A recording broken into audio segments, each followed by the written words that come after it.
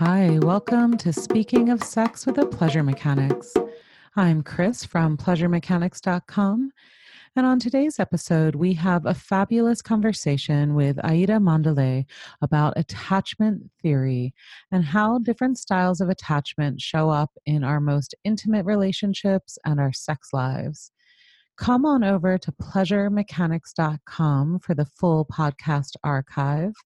And while you are there, go to pleasuremechanics.com/free to sign up for our free online course so you can get started building a more satisfying and fulfilling sex life on your own terms. That's pleasuremechanics.com/free. All right, so on today's episode, we have one of my favorite thought leaders in the sexuality field here with us to talk about attachment theory and how it shows up and what we can do to kind of manage our own attachment styles in and out of the bedroom. If you don't even know what I'm talking about by attachment styles, you are in for a treat. Attachment theory is one of the primary lenses that relationship therapists and sex therapists and all kinds of therapists look at to think about how we have learned to love, how we have learned to co-regulate with other human beings, and how we act in conflict and in moments of threat with other human beings. So, this is a primary lens to look at your own patterns within your relationship and your love life in general. All right, here is my conversation with Aida Manduley. Can you introduce yourself and the work that you do? Yes. So my name is Aida Manduley. I am Boston-based, though born and raised in Puerto Rico. I am a trauma-focused clinician. I am also a sexuality educator, and I am a consultant slash presenter that works with both micro interventions, aka the sort of small one-on-one parts of the work, and someone who also does larger scale intervention and prevention. So the policy, the rules, the larger events, national work, because I like to do a little bit of everything. And so my mission and my work is to build the better world that can actually hold us all. And that is a world where there's racial justice. That's a world where we have more options in the criminal legal system to address harm. That's a world where pleasure is an option for all those who want to take it and experience it. And yeah, all my work is really about fantasy and trying to bring that fantasy to fruition. I love that. And you're one of the most brilliant minds that I look to really think about how these external systems, the social world we live in, impact our most intimate arenas of love and eroticism, and even how we embody our own skin. So thank you for all of that. And when I saw you post on Facebook about enjoying talking about attachment theory, I kind of jumped in my seat because attachment theory is something that we haven't really tackled in over 300 episodes. I have a sense it's super important to sexuality and eroticism, but I've been looking for a guide in this. So thank you for jumping on the line with us. We're going to talk about attachment theory. Can you start us from the total beginning? What is attachment theory? Why is it important? For sure. So attachment theory is this idea that we work to connect to primary caregivers when we're young, particularly in times of distress, and that the ways that we bond or don't bond with them physically and emotionally sets up a blueprint for how then we connect to other important figures in our future, whether that's bosses or partners or other family members and things like that.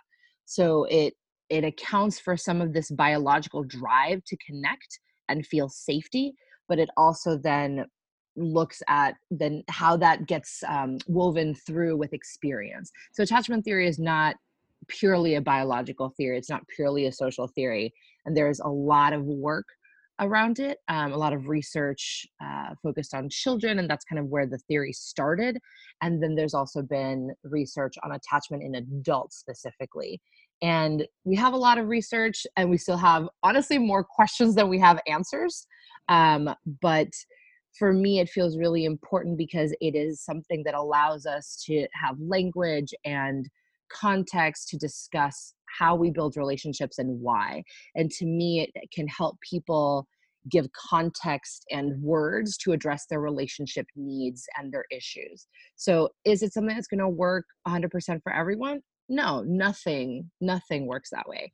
But to me, it feels like a helpful shared language that we can use to talk about our wounds and the way that we can heal from them to build better relationships with any person in our lives, but particularly in what we consider intimate relationships, whether that's romantic or sexual or something else. Beautiful. And so, what is attachment? Like, what does that look like between a child and a caregiver? What role does it play for us as humans? Like, why do we learn this skill? For a lot of reasons. Part of it is dealing with distress. So, part of the reason we biologically want to attach to a caregiver is because we are experiencing the world and we're trying to figure out how to do it and how to do it safely. So, part of it is about calming ourselves down if we're freaked out as babies. But part of it is also to learn about how to be in the world. So, very early on, when we're, 0 to 2 or 3, our caregivers, whether that's parents or someone else, these are the people that we as children are relying on to teach us, what does it mean to be a human? How are we supposed to react to things? Am I a different being than you? Are we the same kind of being? So all these like really big existential questions are getting addressed through the relationships that we have. And that, obviously varies across cultures. It varies depending on the household setup people have and what they're exposed to, but all of it at its core is about the relationships that we have and what those teach us about what it is to be human, how we're supposed to deal with our emotions, the role that emotions have in our lives, and all of that stuff. So attachment relates to how we get calmed down when we are in distress, how those caregivers react to us if we reach out to them. And it's not just about physical reaching out; it's also about emotional reaching out. One of the main uh, gaps that I've seen when people talk about attachment is just assuming that it's all about the physical outreach. Mhm. And, oh, I had parents that were very involved. They went to all my soccer games and they took me to ballet and they, helped me financially. So, of course, I had a great upbringing. Of course, I have secure attachment. Everything is fine. And when we actually dig a little bit deeper, we see that, oh, they were there for you financially and physically and materially, but you could never talk to them about your feelings. They never expressed interest in your inner workings. They never were there for you when you were upset. And so that creates a disconnect, that creates a gap or a void. And it can lead to what we would call an attachment injury. Um, and so it's all about the relational piece and how others react to us in relationships, whether that's physical, whether that's emotional, whether that's verbal. And it starts very, very young. So, I'm hearing this piece of finding safety and comfort with other humans and being able to return to that place of safety and comfort when we perceive threat or when harm comes. I'm thinking about I have a 4-year-old daughter. And I've seen this cycle, and it's so interesting how it gets further and further away from your body.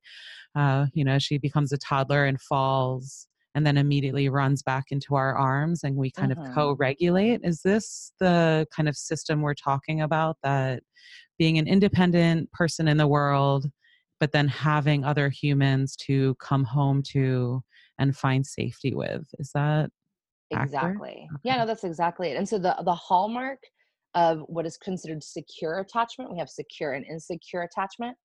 There's only one type, allegedly, of secure attachment for now. And then we have various types of insecure attachment.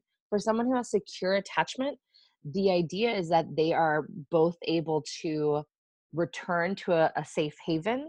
And that's usually related to other people, but also a safe haven within themselves. And this person having the ability to explore with some degree of security and with some degree of confidence. So you can be away and close, and both of those are doable. They feel that, easy to some extent and like they're options. Versus if you have insecure attachment, one of those arenas is compromised. Maybe you don't feel like you can ever go to a safe haven. You don't feel like you have anyone that you can rely on or connect to, or maybe you feel really freaked out at the idea of someone trying to connect with you and you actually avoid it and fear it and dismiss it or minimize it. And so secure attachment gets formed by having those caregivers be there for you. And the cycle of secure attachment is, someone, let's say a child in this case, the child experiences distress, or perceives like a triggering event or something that's starting to get their system activated. That provokes some level of anxiety or alteration in their body. They generally then try to seek a connection to their caregiver, try to look toward the parent or the grandmother or anything like that for some kind of reassurance or mirroring.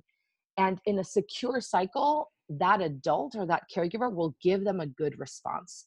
And a good response has a few different components, but primarily a good response involves an acknowledgement of whatever the emotion is or whatever that child is coming with. It involves some co-regulation. So I can mirror the distress that you're feeling, but I'm not as freaked out as you are. So I can give you a little bit of security and like, hey, it's okay. And then a being with. And through that process, then the child can feel chill, basically, or feel less anxious and de-escalated. And then they know that, hey, if I'm ever distressed again, I can probably enter this cycle again.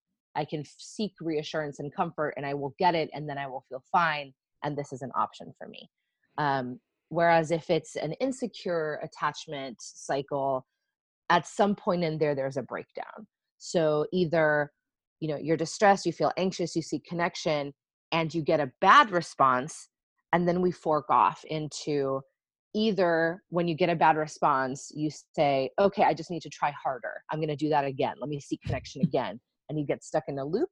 Or very often you seek connection, you get a bad response or just no response. And you're like, okay, time to give up because I cannot trust anyone. Time to fling myself into the sun and suppress the hell out of every emotion I ever have again because I can't rely on any of you. Peace.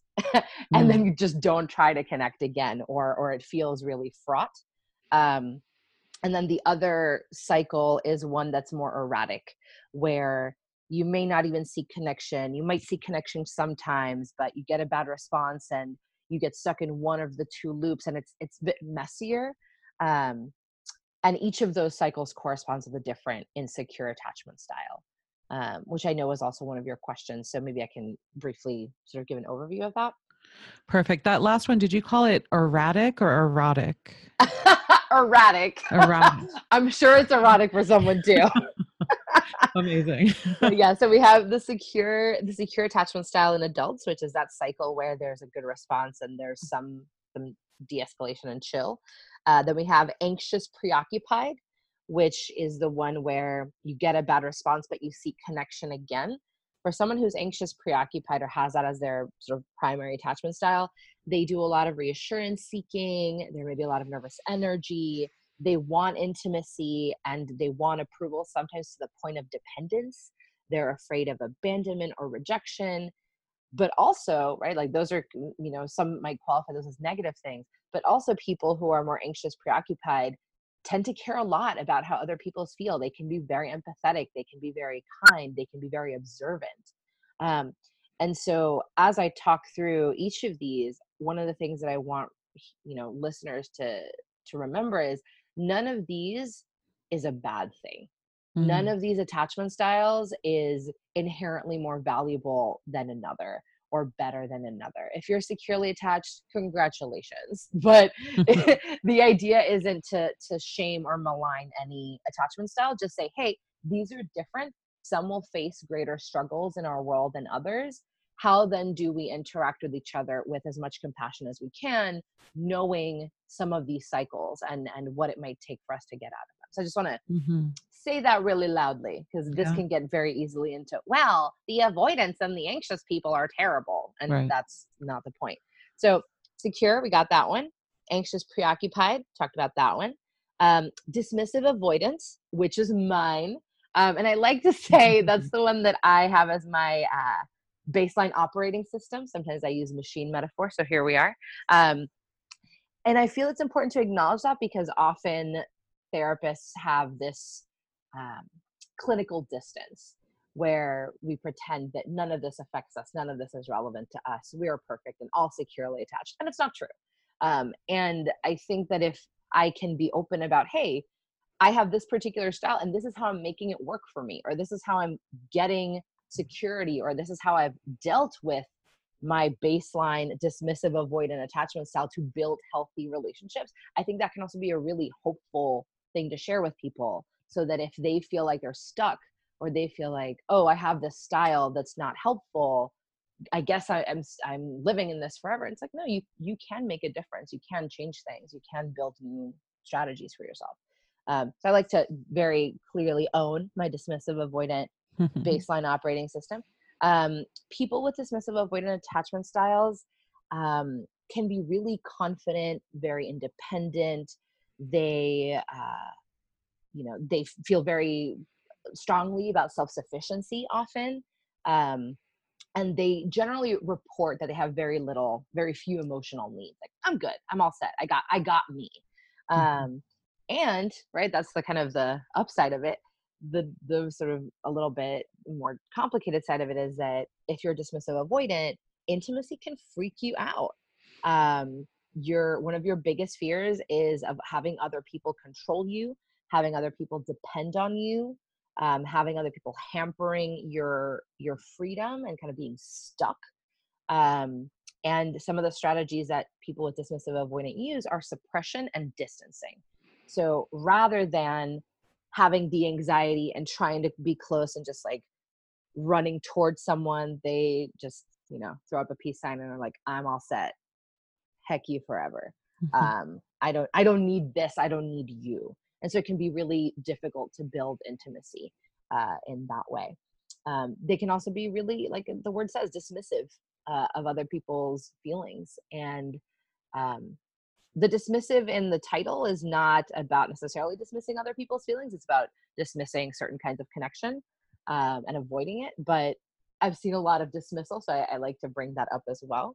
Mm. Um, and then the final one is fearful avoidant, which comes from the same attachment style in kids as the previous one, but also I think relates a lot to what's called disorganized attachment or mixed attachment. And that is the one that is more noticeable because it's erratic. And there's this push pull, like, I want to get close to you, but then I'm going to push you away. And I really want you, but I'm freaked out, so I'm going to run away. I both highly avoid the intimacy and the connection, and I also have a lot of anxiety about it, but I also want it. And it's the one that's a little bit more volatile, I would say. And again, not as a judgment, but as this one has a little bit of a mix. It's a combo platter. Um, and it's sometimes a little bit harder to predict than the other ones. Um, and so those cycles for each are a bit different when we perceive threat. And it's really useful for people to know which one they gravitate to, which one might be their, part of their original programming for their flesh computer, because then that can give them a clue as to why they are getting triggered or activated during certain conversations or interactions with their partner. And especially if they can see what dynamic they're creating between the two of them, what cycle they're creating, it becomes much, much easier to intervene and change it, because you have to name it before you can fix it. And, for example, if we have someone who's dismissive avoidant with someone who's anxious preoccupied, that's going to be quite tough, right? Because you have someone who's like, please, please, please, please come to me. And the other person's like, I am freaked out. I need to run far away. And the person then keeps chasing. And it becomes a really unhelpful cycle where everyone's unhappy and no one's getting their needs met, but they think it's the other person's fault, or they think that somehow they're ruining it. And rather than getting caught up in shame, we can say, okay, this is the cycle that we're in. I'm doing that thing where I'm running away.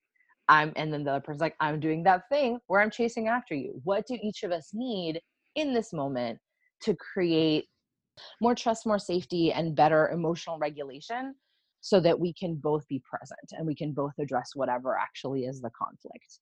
Um, So, yeah. how do we I think even just listening to you now, most listeners are probably feeling themselves kind of align with one of these patterns.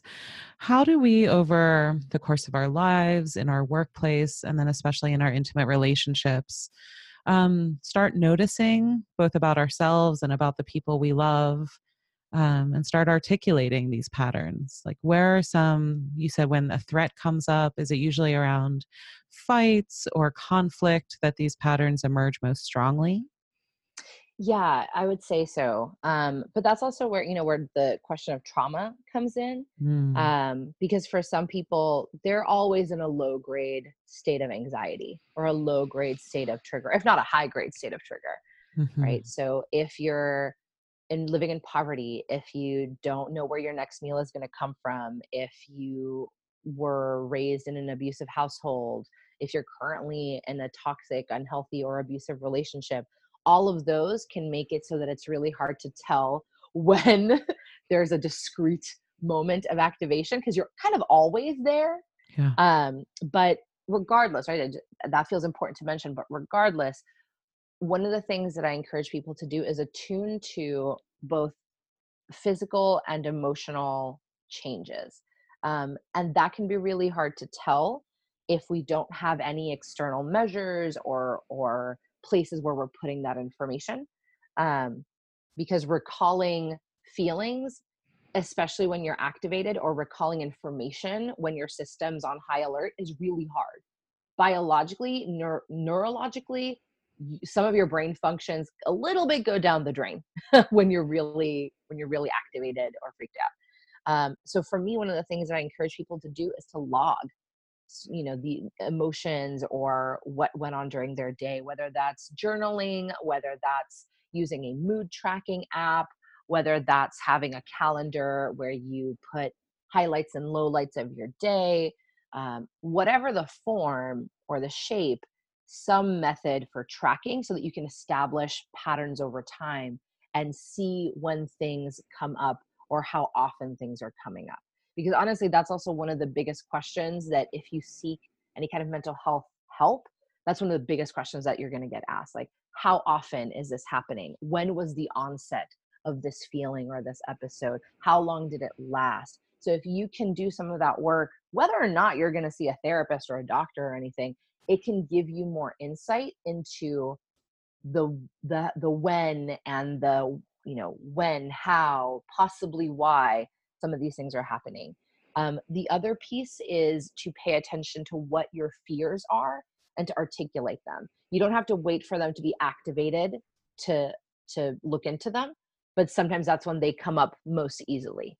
So for example, in arguments, um, when a partner comes to me with an argument, or we're fighting or anything like that, I know that one of my core worries is that we will be so focused on the feelings and how badly they or I feel that we won't get to a resolution and how to do it better in the future. So I know that my instinct is to say, okay, let's be done with the feelings now. Can we talk about how we're not going to mess this up in the future? And for a partner who is maybe really stressed out about not being validated or not having their emotional needs cared for, that can be terrifying. And so their fear in that moment is that we will focus so much on the what next that they will be invisible, that they won't be listened to again, right, as a pattern that they've had in their life.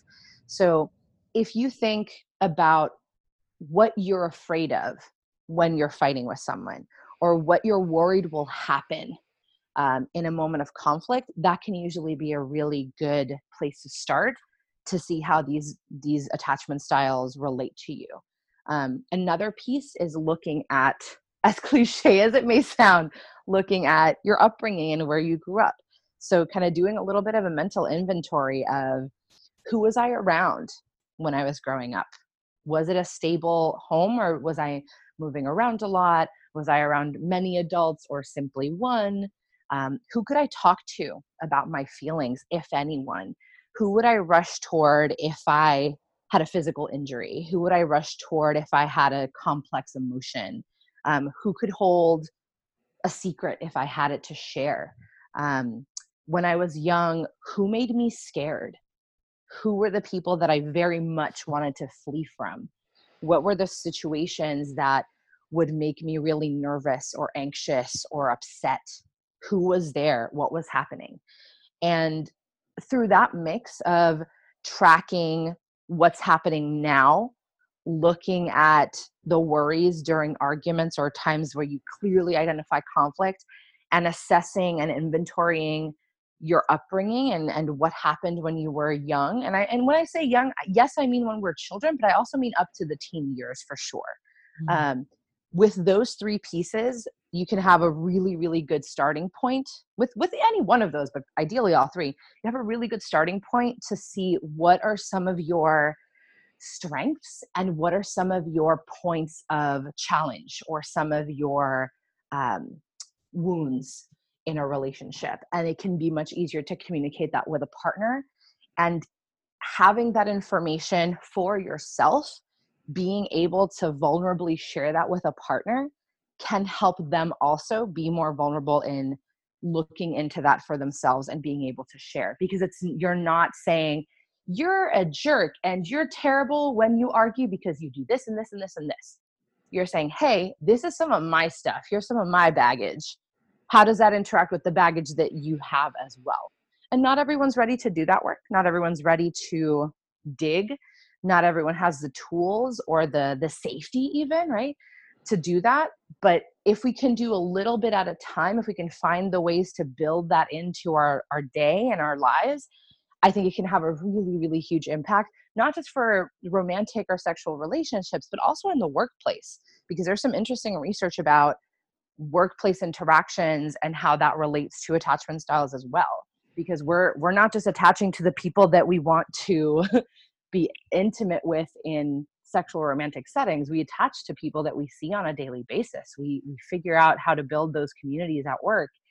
And that's why this to me is so important, because we're in relationships all the time, and we're a social species as humans. We're in relationships constantly. And so if we have these tools to better understand our relationships, de facto they are tools to better understand ourselves and our purpose and how we can be in the world and make it better. Yes. Beautiful. Beautiful. How do you see this playing out in eroticism, in the ability to get sexual?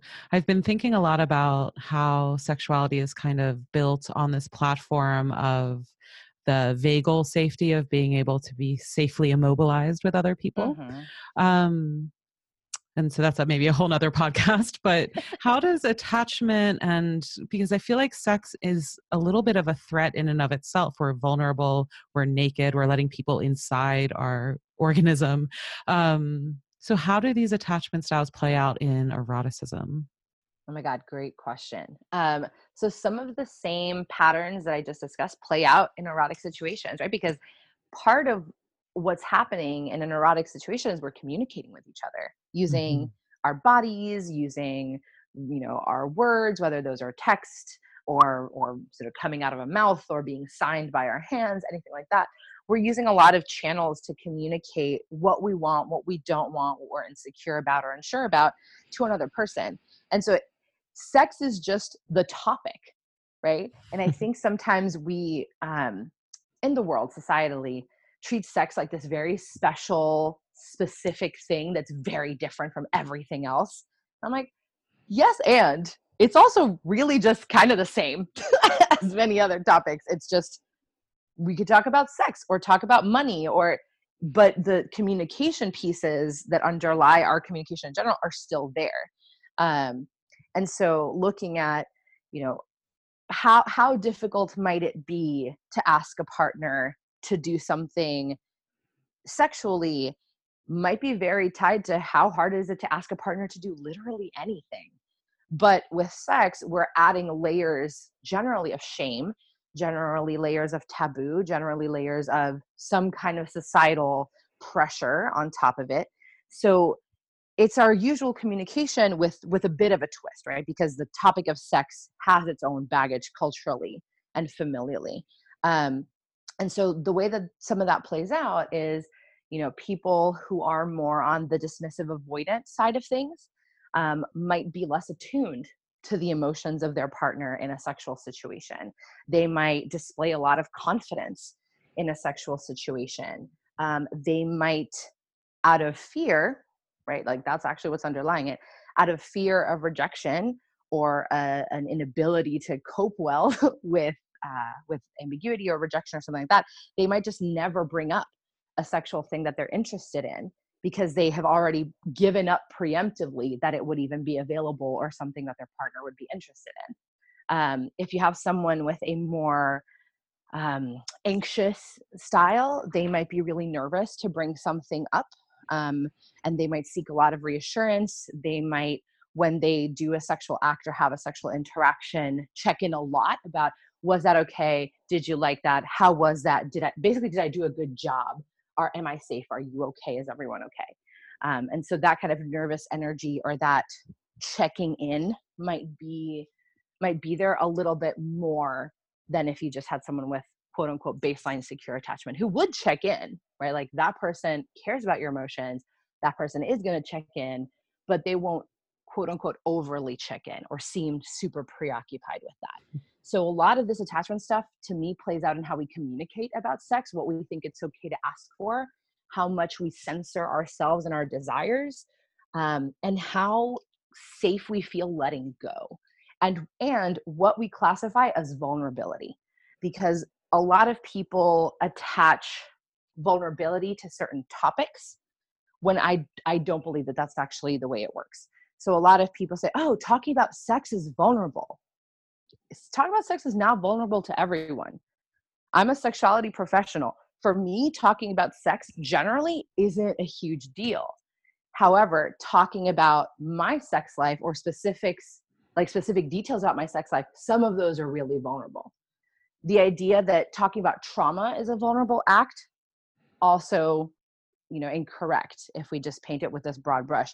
For some people, talking about their trauma can be a very vulnerable act. For some people, because they've had to rehash it so often, especially to be believed, it's just business as usual. It's not vulnerable. In fact, the most vulnerable thing some people can do if they have a trauma history and they've had to rehash it a lot, the most vulnerable thing they can do is feel joy again, is feel sexual pleasure again, because that's the actually terrifying thing when you're in a world that says you have to look like this perfect victim and you have to be perpetually upset to be believed.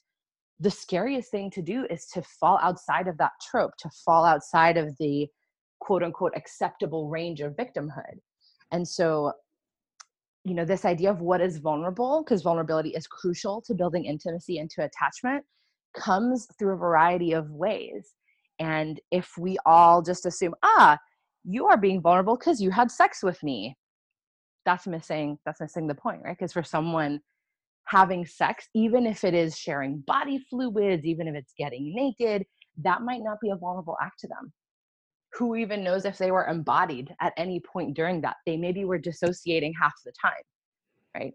So when we're looking at attachment styles and when we're looking at how they play into our sexual communication or our erotic scenarios, that's again why I would invite people to look at what is my style or the one that I gravitate to more frequently. What do I do when I really, really want something? Do I run toward it full speed? Do I kind of circle it for a few months and then go for it? Do I run in the other direction? Because then that can give them a blueprint for what they might be struggling with, what they might want to communicate to a partner. Like, I've had conversations with partners where they automatically say no to things, kind of no matter what it is. No matter if they want it, they will automatically say no. And for my avoidant dismissive self, I'm like, okay, you said no. I'm going to respect your no, and I'm just not going to ask about it again. When in fact, what would be more helpful is actually asking them again or asking them in a different way. So a lot of communication mismatches can happen when people have different styles and don't know about it. and don't communicate about it. So eventually, after this partner and I had a conversation of, oh, you automatically say no to things, it would be helpful if I checked in with you after or gave you another opportunity to reconsider, while still saying, hey, this is your decision. I'm not asking to pressure you. You mentioned sometimes you automatically say no, so I just want to check in. Is this a for sure 100% no, or was this an automatic no that you might want to revise? I'm cool either way. Like, Well, and that kind of thing honestly wouldn't have happened if we hadn't been talking about these patterns. I just would have been like, all right, no, you said no, cool, we're just never going to do that. And the person would have probably been like, oh man, but maybe I maybe I wanted to. And that's also where it connects to trauma and our upbringing, right? Like, if you are in a home where you're often told you can't want things, or that safety is contingent upon you being as small and unobtrusive as possible, taking up any space, acknowledging any want is going to be really difficult. well. So, in your modeling here of these like varsity level communication skills, you are mentioning various partners. So, you live a poly love life. Is that I right? do. You That's do. correct. I wonder what wisdom you found there, because when we are in a poly relationships, I think there's a little more space to understand what's yours and what's your partner's, because you get kind of these multiple reflecting ponds. But when we're in a long term committed relationship, and so many listeners of this podcast maybe even have only had one or two long term committed relationships, the sense of we becomes very murky, like what's yours, what's mine, and what's the relationships. Hmm. So, how do you discern that for yourself? And how does your poly experience give you some skills or strategies there that we might learn from? I think you nailed it with this metaphor of the multiple reflecting pools. And that's like a really pretty way of putting it. The less pretty way of putting it, that I've discussed with one of my partners in specific, like, oh, by having multiple partners, you get to see your shit reflected back at you in multiple directions.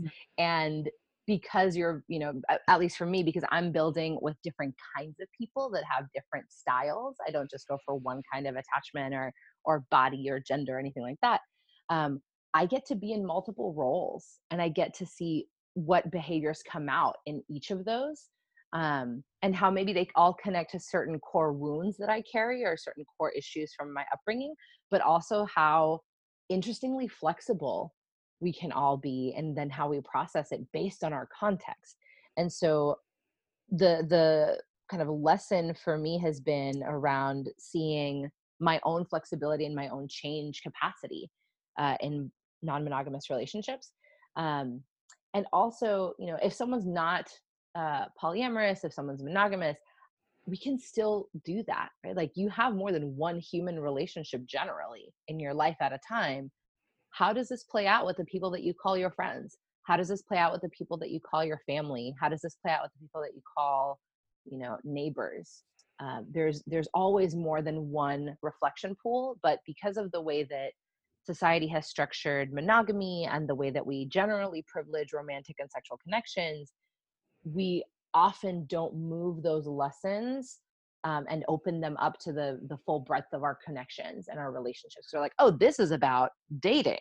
This is about long-term monogamy or long-term blah blah blah. And it's, a lot of the same lessons and a lot of the same milestones and markers are applicable to a wide range of connections that we have. So that's another piece that I think feels really important and that I've noticed, because as I've opened up to thinking about my broad, like, sexual and romantic connections, I've also applied a lot of those lessons to my non-romantic or non-sexual connections and found a lot of utility in doing so as well.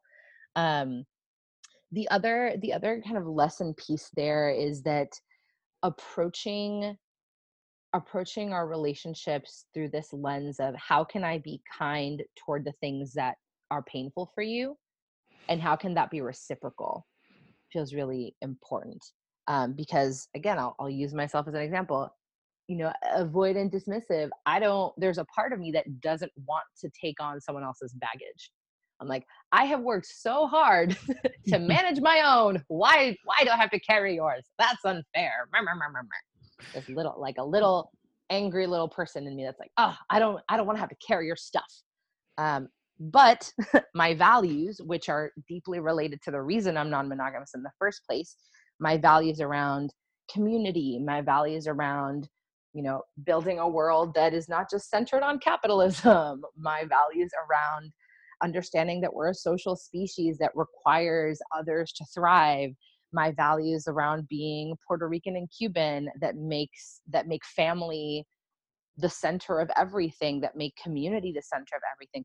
All of that has taught me that it's really important and valuable to approach things with compassion and kindness, and think about, like reframe it basically from I'm carrying your baggage because you're incompetent and can't carry it yourself, to, hey, we both have a responsibility to our own baggage.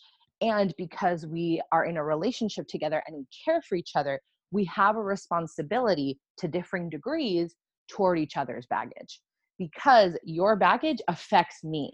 And it is an investment in both our relationship and my own well-being for me to help you with your baggage in as much as I am able to. And so rather than looking at it as this chore, as this obligation that like someone's just foisting on me, I can look at it as an act of care, as an act of mutuality. That is hard to do if it is not reciprocal, though, or if you can't see how it is reciprocal. And so another piece that I guess comes from, the land of polyamory, is processing. Not that every polyamorous person processes a lot, but the people I tend to hang out with sure do. And so there's a lot of attention to not just what we're saying, but how we're saying it. Not just, where we are, but how we are. Not just what we want, but how we want it, and the urgency that we may have around it. So a lot of it is about being able to attune to yourself and others, and in those ways model more secure attachment. And frankly, I think the last piece of sort of non-monogamy lessons is that a lot of the literature on attachment is extremely monogamous, extremely heterosexual, and cis, and blah blah blah blah blah. So a lot of it we have to look at critically and figure out how it works for us if we're not monogamous, because a lot of attachment literature is actually actively anti non-monogamy. Mhm. And two, that either extreme of relationships should be work, relationships are hard, or relationships should be easy. If it's hard, you're doing it wrong. None of those are actually useful, and none of them are true, especially for people who have multiple marginalizations. Because if you are trying to build a relationship with someone who has trauma, whether that's diagnosed or not, whether that's clear or not, if you're trying to build relationships as a person with trauma, as a person who lives under, patriarchy and capitalism and, blah, blah, blah, blah, blah, there are things that we are carrying that are toxic. There are things that we are carrying that are difficult. There are things that we are carrying that are different, right? If you're building a relationship with someone who's just of a different culture, regardless of if there's quote unquote any trauma or not, there will be things that will produce conflict. And conflict, especially if you're attending to all its intricacies, is not simple. If you're seeing it as simple, you're missing something. However, relationships, even though they should be partly work, they should also be partly joy. They should also have the things that make you excited to be in it.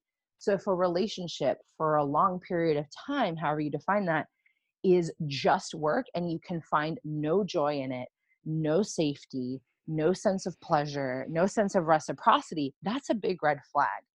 I'm not saying that you immediately have to get out, right? Because rough patches are real, especially for the longer a relationship lasts.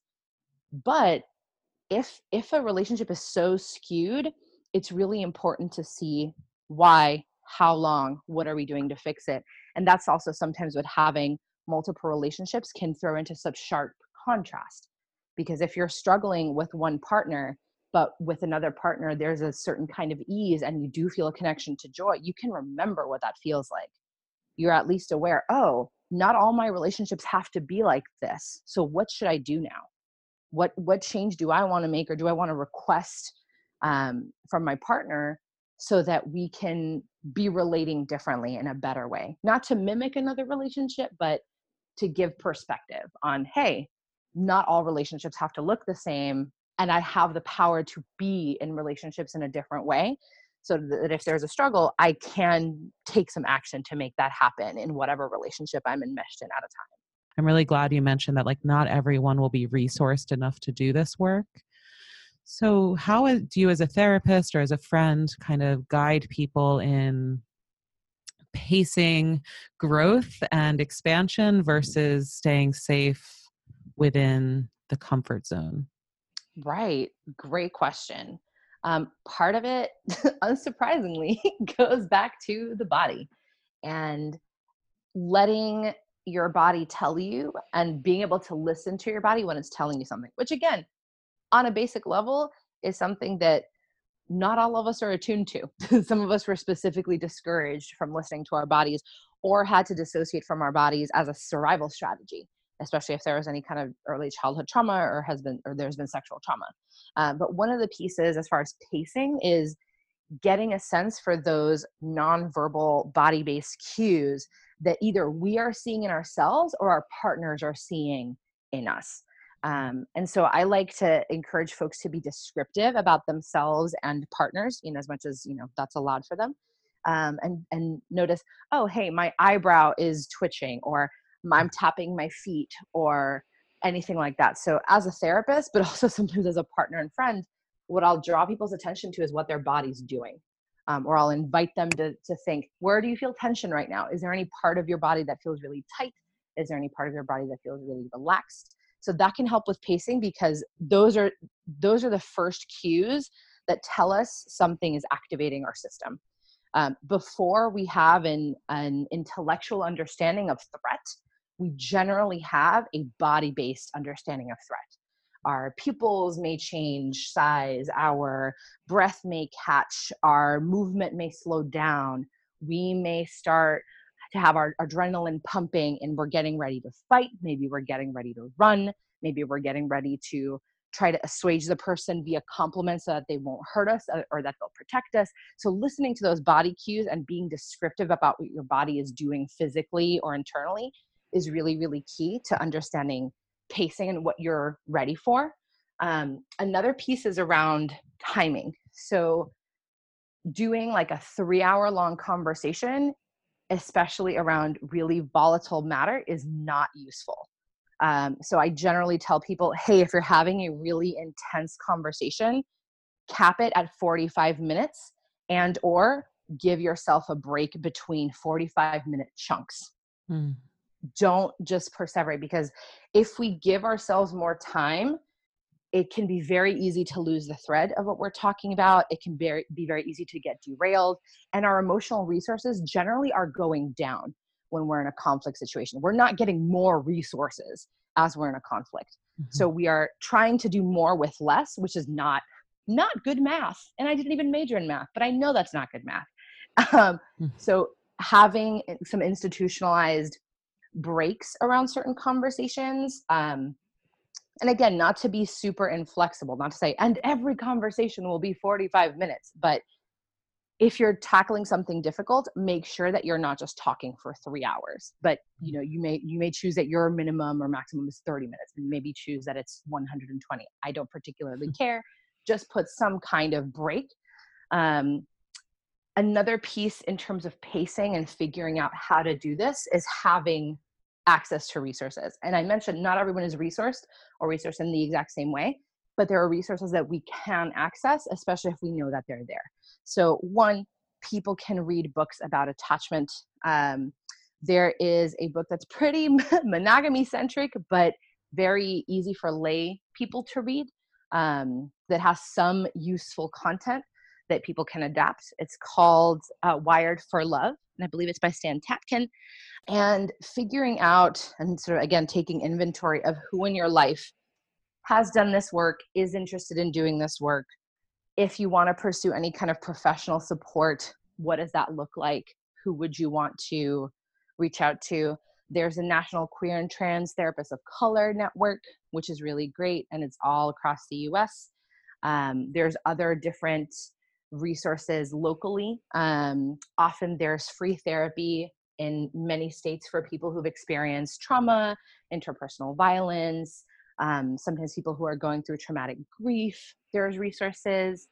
So there's, when I think of resources, I want people to think as expansively as possible, right? What are the resources that can help all of your senses digest this information? Maybe you're really terrible at reading content, but you're really good at listening. So podcasts can be really helpful, whether they're for therapists or not. Looking at audiobooks can be another resource. Looking at in-person peer support groups can also be helpful. But looking at all the ways, human and non-human, intimate and non-intimate, that you can give yourself tools and skills to learn more about attachment, but also practice self-regulation and emotional regulation, and paying attention to your own body. So those would be the main things. And, reaching out, because a lot of this is long-term work. So not thinking that you're going to have it all figured out or done in one day, one meeting, one class. Seeing it as a marathon, not a sprint, is really integral to being able to actually do the work. Because if you think that you're doing it wrong and that it's taking you too long, you're more likely to go into a shame spiral about it. But if you can realize, hey, the goal here is management. The goal here is not eradicating bad feelings. The goal is having more resources and options, not taking one specific path. The goal here is me being able to be whoever it is that I want to be and be in good relationship with other people. That's a much easier frame to exist in. Mm-hmm. To love well and be loved well. Mm-hmm. Aida Manduley, thank you so much for your time. Yay! It was a pleasure. All right. Thank you so much for listening. We will be back with you next week with another episode of Speaking of Sex. Come on over to pleasuremechanics.com for our full podcast archive. To sign up for our free online course, go to pleasuremechanics.com/free. And when you are ready for your next erotic adventure, check out our online courses where we guide you in everything from couples massage to mindful sex to kinky sex. So you can choose your next erotic adventure with us and get stroke by stroke guidance. Go to pleasuremechanics.com, check out our online courses, and use the code Speaking of Sex for 20% off the online course of your choice. All right, this is Chris from pleasuremechanics.com wishing you a lifetime of pleasure. Cheers.